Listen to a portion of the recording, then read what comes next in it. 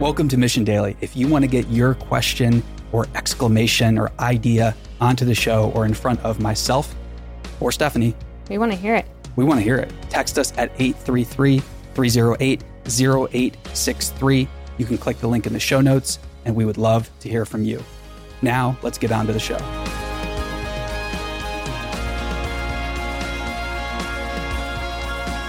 Hey, what's up? How's it going? Good. How are you doing? For another episode of Mission Daily, here with Chad and Steph. We hope you're doing well. We know we are. Steph, what are we talking about today? Bob and Doug. Do you know who these people are? I don't. Fill me in. The two astronauts who got a ride on the Crew Dragon are coming home. Oh, nice. So they're the astronauts that they packed themselves into the SpaceX spacecraft. And Dragon I think it was, capsule. Yeah, back in May. They're headed home August 2nd. That's great news. Yeah, it's the first launch that we've had. Before this, it was Russia that was having to ferry us to and from the International Space Station. So this is a big milestone. Yep. They're going to be splashing down in the Atlantic Ocean. Can you imagine what that's like? It's got to be pretty wild. I always imagine, what is that one movie? Was it, I'm going to botch the actor's name. Is it Anne Hathaway? Sandra Bullock, Gravity. Yeah, close. Close. Almost got it. Where she's just like, ah, and like in her little rocket coming home and lands on a beach. Or something like that. Yeah, it is. That's what I imagine with Bob and Doug. Ballers. Yeah, they got a safe version of that. Yeah, much because safer. everything was smooth.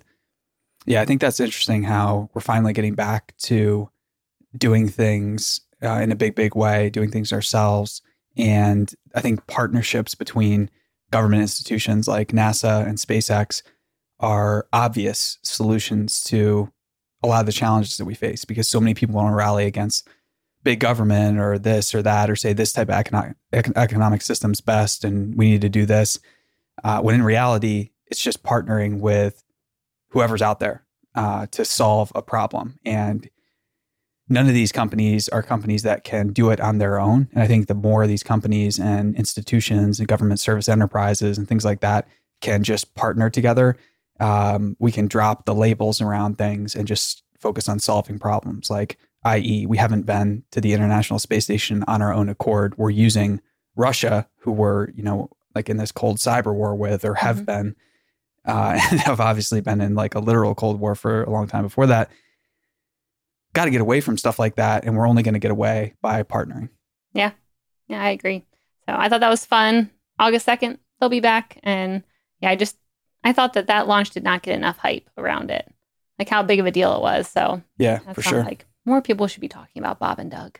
Yeah. And I think just in general too, of starting to open up that frontier as we start to talk about satellite internet and things of that nature. There's just a lot that we can do to increase opportunity for everyone in the world. So the developing world, like there's not many people that have access to high-speed internet. And whether it's as an educational tool or, means of banking for so many people, it's critical that they have internet. And so with satellite internet, this is an obvious path towards that. And for those of you that don't know, like SpaceX is obviously moving towards Starlink. It's satellite internet service. And then other people like Blue Origin are competing in this space.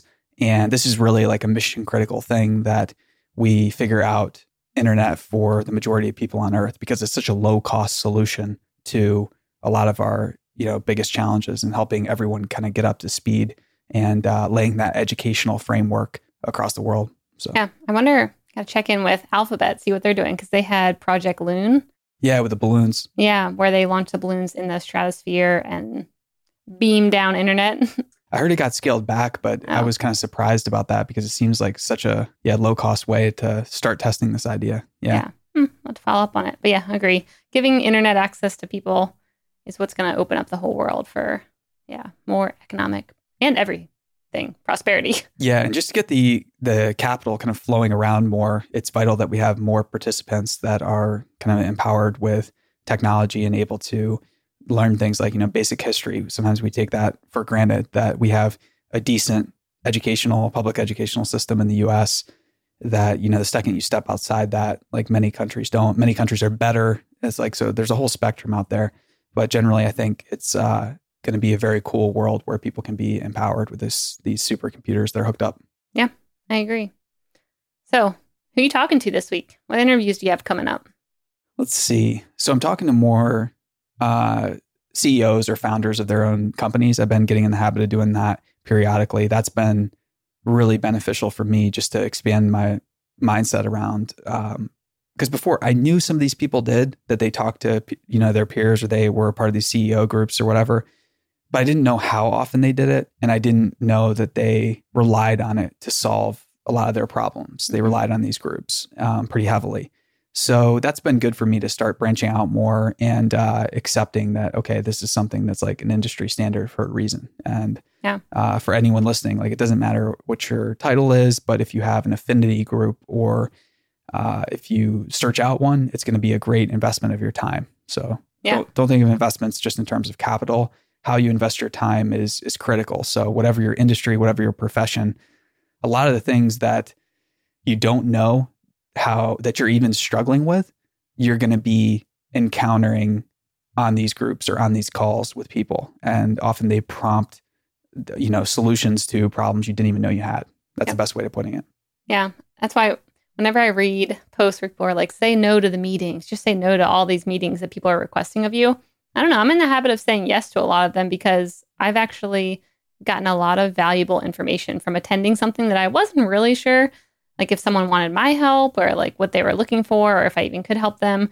But you don't realize what you can get from something by just go for it. Just try it. Or what you can bring to it too. Yeah, that was one of the most surprising things for me too, is that some of the insights that I have because of the work we do, they transferred to this space. In the one case, it's like the space is data, and the other space is higher education. I took for granted that a lot of these insights transferred well there, and they kind of plugged gaps in these other folks' like mental models that they were using to kind of solve their industries.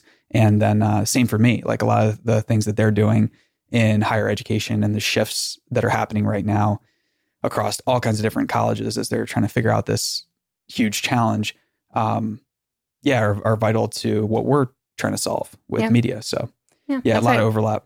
It's good to always explore other industries too, because how many ideas do you get by checking out new technologies or just seeing like things that are completely, not relevant to what you're even doing, can't even help your business day. And like, I'll go about exploring different things that I find and have a ton of ideas that can influence our product, our podcast, our newsletters, all from just kind of going down a wormhole every once in a while and finding something that maybe I wouldn't have stumbled on otherwise, because it's so outside like media and podcasts and, the things that we work on. Yeah, you got to expand your comfort zone of where you're getting your, or you got to expand your informational wells, or however you define that, where you're getting insights from. Informational wells. Yeah. Kind of reminds me of The Ring. You remember? Why would it be? I don't know why you go to a negative horror reference, but. Well, whenever I hear well, that's what I think about. You don't think about that anymore? You're weird. No, I try to leave it behind. Yeah. You're right. It is pretty scary. I should try and package that one up. Leave that back in the 2000s, huh? Yeah. Leave the terror behind. But I think it's really interesting now when we're starting to we're going through the reopening and then people are pulling back. And there's really this whole question of like what the new normal looks like. And you can get your fingers on the pulse of what it looks like just by remembering to interact with people, because it's easy to get siloed off. It's easy to get, in your own quarantine type routine, and you don't want to get stagnant there. You want to keep reaching out and you want to stay connected with people, with different folks out there, because what they're seeing, what's going on in the front lines of their world and their industry, it's just important to keep yourself up to date. And the realities of what's going on are going to be different from everything that you see in the news. Like the news might be a decent way to get ideas, but you're going to have to sift through a bunch of the FUD in order to do so. FUD, and define it. People might not know. Uncertainty, doubt, what the media is best at.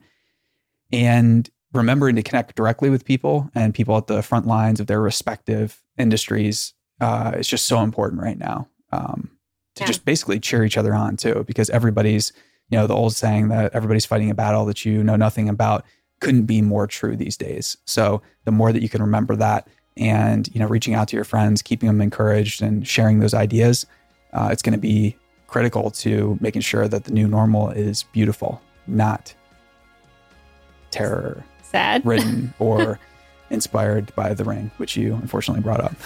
Now you're thinking about it. I am, but I'm going to push that out of my head as I go for a run here. Thanks for listening, everybody. Mission Daily is your number one show for executives, for entrepreneurs, and for everybody out there in the struggle of becoming a better person. Smash subscribe, rate and review, send it to a friend, do whatever you have to do, and we'll see you tomorrow. Thanks for tuning in.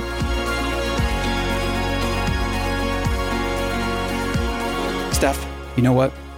We launched our first podcast back in March of 2018. So long ago, our little baby podcast. Our podcasts have grown. They're not babies anymore. Nope. And the first podcast we launched back in March of 2018 was called The Story. And it won Best of 2018 by Apple. That podcast was brought to you by Salesforce. All of our podcasts now in our network are brought to you by world-class enterprises. They sponsor them. They help create this original content. We could not do it without their help. If you are a marketer, if you work inside a company or an enterprise and you need original content and marketing campaigns, we would love to work with you. Head over to mission.org/studios and learn more. We'll connect with you. We'll create an original proposal, and you might be surprised with what you hear. Dun, dun, dun. Mission.org/studios, or click the link in our show notes. We'd love to hear from you.